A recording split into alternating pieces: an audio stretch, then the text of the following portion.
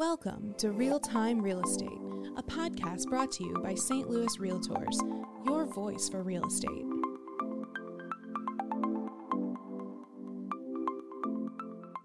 I'm Charlie Hinderleiter, Director of Government Affairs with St. Louis Realtors, and today we're joined by two of the leaders of the Land Bank Coalition, State Representative Kevin Windham and Rachel Waterman of Legal Services of Eastern Missouri. Thanks for joining us. Thanks for having us, Charlie. Representative Windham, describe to us the problems that you found in your community that led you to dig into land banks. So Charlie, in my neighborhood where I grew up in Hillsdale, and that's in Mid and North County. And really, I grew up across the street from some vibrant homes and in a vibrant neighborhood. And as I grew older, and as my great-grandmother, whose home it was, grew older, we found that some of the homes grew vacant and abandoned.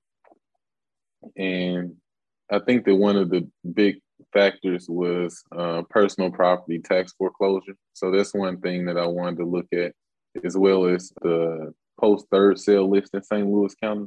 And I thought to myself that it would be good to have all the post-third sale lists organized. And I thought that land banking was the way to go. And then that really led me to conversations with you and Legal Services of Eastern Missouri, where I found out that I couldn't just throw land banking on top of the situation. It was really much deeper than that. Rachel, would you give us a little bit of a description of what that post-third sale list is and the challenges that brings for those realtors and listeners that might not be familiar with that? Sure, yeah. So the post-third sale list is a creature that grows out of Chapter 140 of the Revised Statutes of Missouri, which is the chapter that governs property tax foreclosure in St. Louis County and most of the counties in Missouri. That system means that the county auctions off tax liens. So when properties are tax delinquent for several years, the county will auction off the lien on the property to the highest bidder. That bidder can then collect the property taxes that are due according to that lien, or if the owner doesn't pay them, they can foreclose on that tax lien. Not every tax lien gets purchased at those auctions because sometimes people don't think the cost of the tax lien is worth the value of the property. So for those that don't get purchased, they end up on the post-third sale list. So that's after 3 auctions. That's why it's called the post-third. 3 auctions have happened, and now that property is just sitting on the post-third sale list. A lot of those properties, like Representative Windham was suggesting, are vacant and abandoned. They're on that post-third list because they're in very poor condition.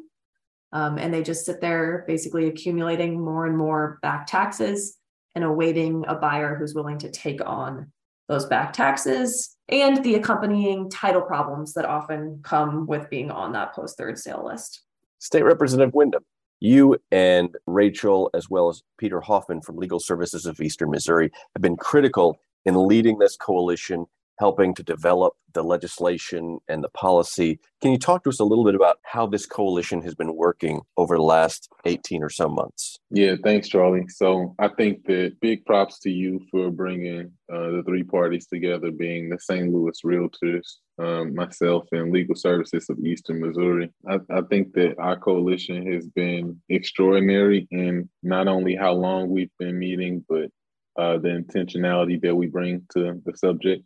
So we have a number of different partners, and it's really been a joy to work with everybody from the Spanish Lake Community Development Coalition all the way to Lee May. So it's been a good time for sure. A couple great things about the coalition is how well-rounded we are, and we also have a national partner in the Center for Community Progress, and they've been a great partner in bringing different policies from around the country so that we can have a Missouri-specific solution, but we don't necessarily have to reinvent the wheel. We can bring different solutions from around the country to make our Missouri solution. So it's been good, especially with the unique situation that St. Louis County is in with all of our municipalities. And as we think about land banks, a lot of people think of LRA, the Land Reutilization Authority in St. Louis City, which is the oldest land bank in the country. Rachel, can you talk to us a little bit about how this might be different from LRA in terms of how we design it? Definitely.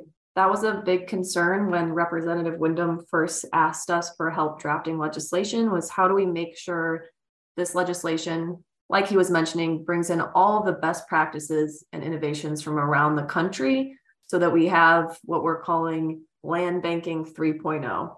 The city's LRA is the oldest land banking in the country. So you can think of that as land bank 1.0. Kansas City has a land bank that's much more modern, but at this point is still about 15 years old. So that's land bank 2.0. This is land bank 3.0. We've learned a lot of lessons here in Missouri specifically, and also across the country. The main difference between the land banks that already exist in Kansas City and St. Louis, the LRA, and what this legislation would create is better funding for the land bank and control over land bank inventory. So in St. Louis City and in Kansas City, those land banks take every single abandoned property that does not sell at tax auction. So every tax delinquent property goes through tax auction, and then anything that doesn't sell at that auction then goes to the land bank. That's how St. Louis City Land Bank ended up with around 20,000 properties, I think they have today. Kansas City also has an enormous inventory. The land banks that are written to this legislation would have control over how many properties come into their inventory. So they could work with their collector, their county collector, to decide which properties would go through a judicial tax sale system. And then it would be only those properties that don't sell that end up in the land bank. So in theory, these land banks could have anywhere from 5 to 500 to 5,000 properties, depending on what kind of choice they make in partnership with their county collector. So that's one, they have much more control over inventory. And then we've created a lot more sources of funding for these land banks in the legislation itself. The St. Louis City Land Bank is funded, I believe, only from the sales of properties it owns. That's not a lot of revenue because a lot of the properties it owns are very low value. These land banks would be funded by at least 5 different sources of revenue. That differentiation of many revenue sources will help to better fund these land banks so that they can carry out their purpose and get these vacant, abandoned properties back to market, which is really the point. And Rachel, you mentioned the legislation that's been drafted. Can you give us just a brief summary of what that looks like? I'd be happy to. So what the legislation looks like is an opportunity for counties, St. Louis County and any county in Missouri, to use judicial foreclosure on a parcel by parcel basis. So what St. Louis County does now, it's called an administrative system. It's that post-third system that we talked about at the beginning.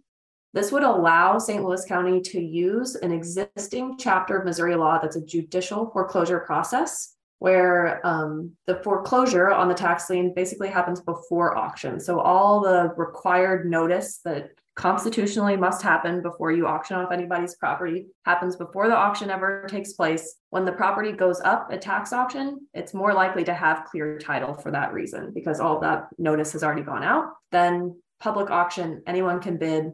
If no one bids on the property at auction, it then goes into a land bank. So those land banks are created in the legislation, and the opportunity to use that judicial system to get properties, clear their title, and place them in the land bank if they don't sell is also written into the legislation. Let's take a quick break to hear from one of our sponsors. Hey everyone, it's Laura McBride with Continental Title Company. At Continental Title Company, one of the things that we're most proud of is our CTC Care program. What is CTC Cares? Well, it's local organizations handpicked from our staff that we like to donate to. At every buyer's closing, the buyers get to choose from a list of 5 organizations, and we make the donation. There is no cost to the buyers or agents. One of our core company values is to support the charitable organizations in the communities that we serve, and that's why in 2021, Continental Title was able to donate $53,260 to local charities. Continental Title Company, the company that cares. If you're interested in hearing more, contact me at 636-667-8915, or you can find out more at www.ctitle.com. Thank you to our 2022 sponsors. Now, let's get back to the show. We also want to promote a video this coalition has created. It's a 5-minute animated video that I think really does a nice job of explaining how land banks and judicial tax foreclosures works. This is a technical and complicated area of law, and this 5-minute video really distills it down beautifully. And I have to say, this coalition has been meeting every other Friday via Zoom for more than a year and a half, and the meetings where we went over the storyboarding for that animation were a lot of fun.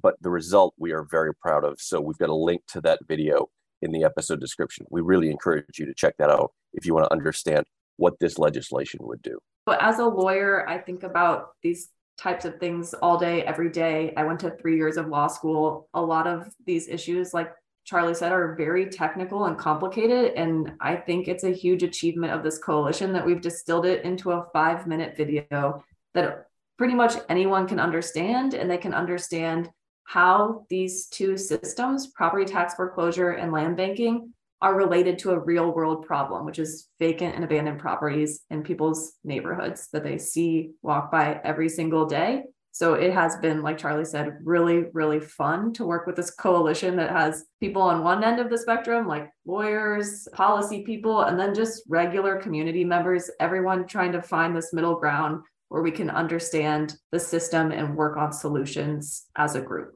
Rachel, earlier you mentioned clear title. Can you talk about what we're talking about when we mention clear title and how a land bank interacts with that and how that's important? Sure. So clear title, the reason people care about it is because it determines whether you can get title insurance. Title insurance is a prerequisite often to getting financing or to selling your house to a regular average buyer. So clear title is sort of step one in getting insurable title, which avails you to all the normal benefits of homeownership and that kind of thing. So how clear title relates to what we're doing as a coalition is that a lot of these properties that are on the post-third list that come out of the current county tax foreclosure system end up with title defects. So when Representative Windham first started asking us, how do we address this problem of vacancy in the county? This was front of mind, is how can we get clear title to these properties so that people can come in and rehab them right away, not have to hire an attorney to clear the title? How do we have a process that is better at producing clear title from the outset?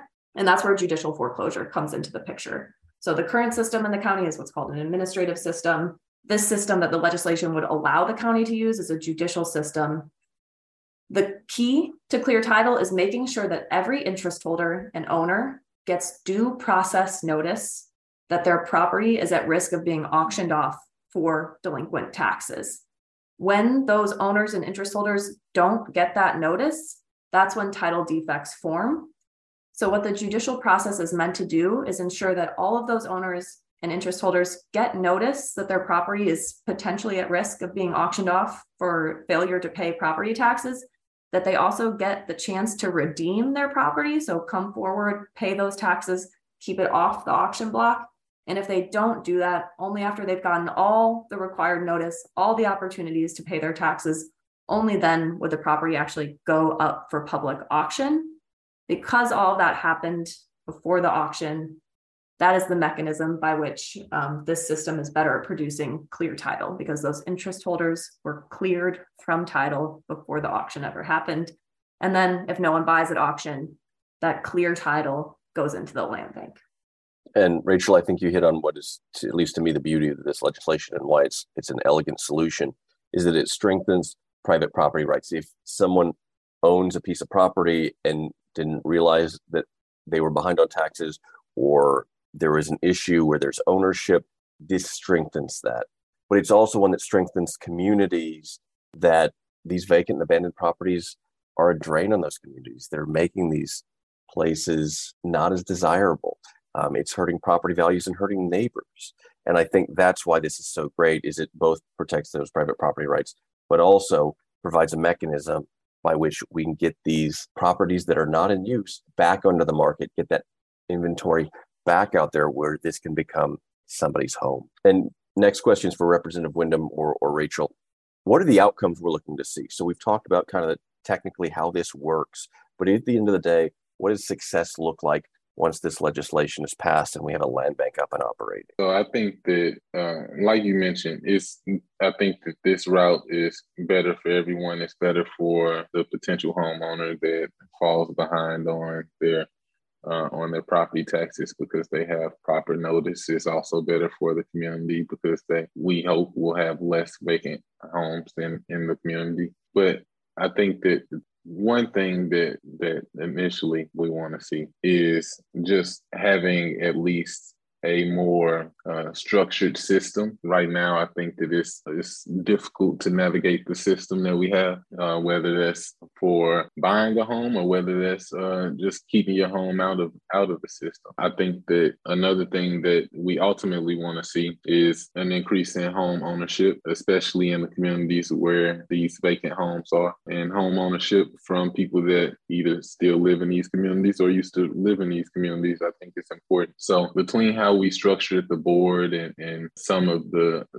different things that we wrote into the legislation, I think that they'll help St. Louis County in achieving those goals.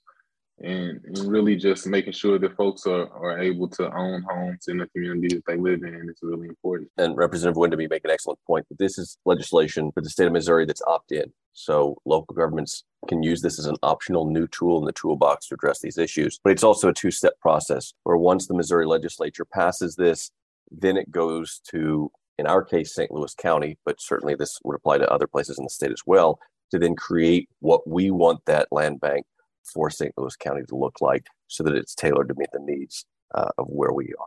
Thank you so much to State Representative Windham and to Rachel Waterman for joining us today. We really appreciate you being here. Thank you, Charlie, for having us. Thanks, Charlie. Good to be with you.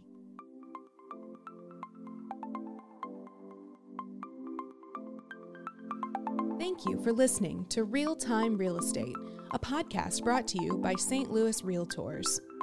Join us next time for more on real estate news, trends, and industry insights. And be sure to follow us on Facebook, Twitter, and LinkedIn. St. Louis Realtors, your voice for real estate.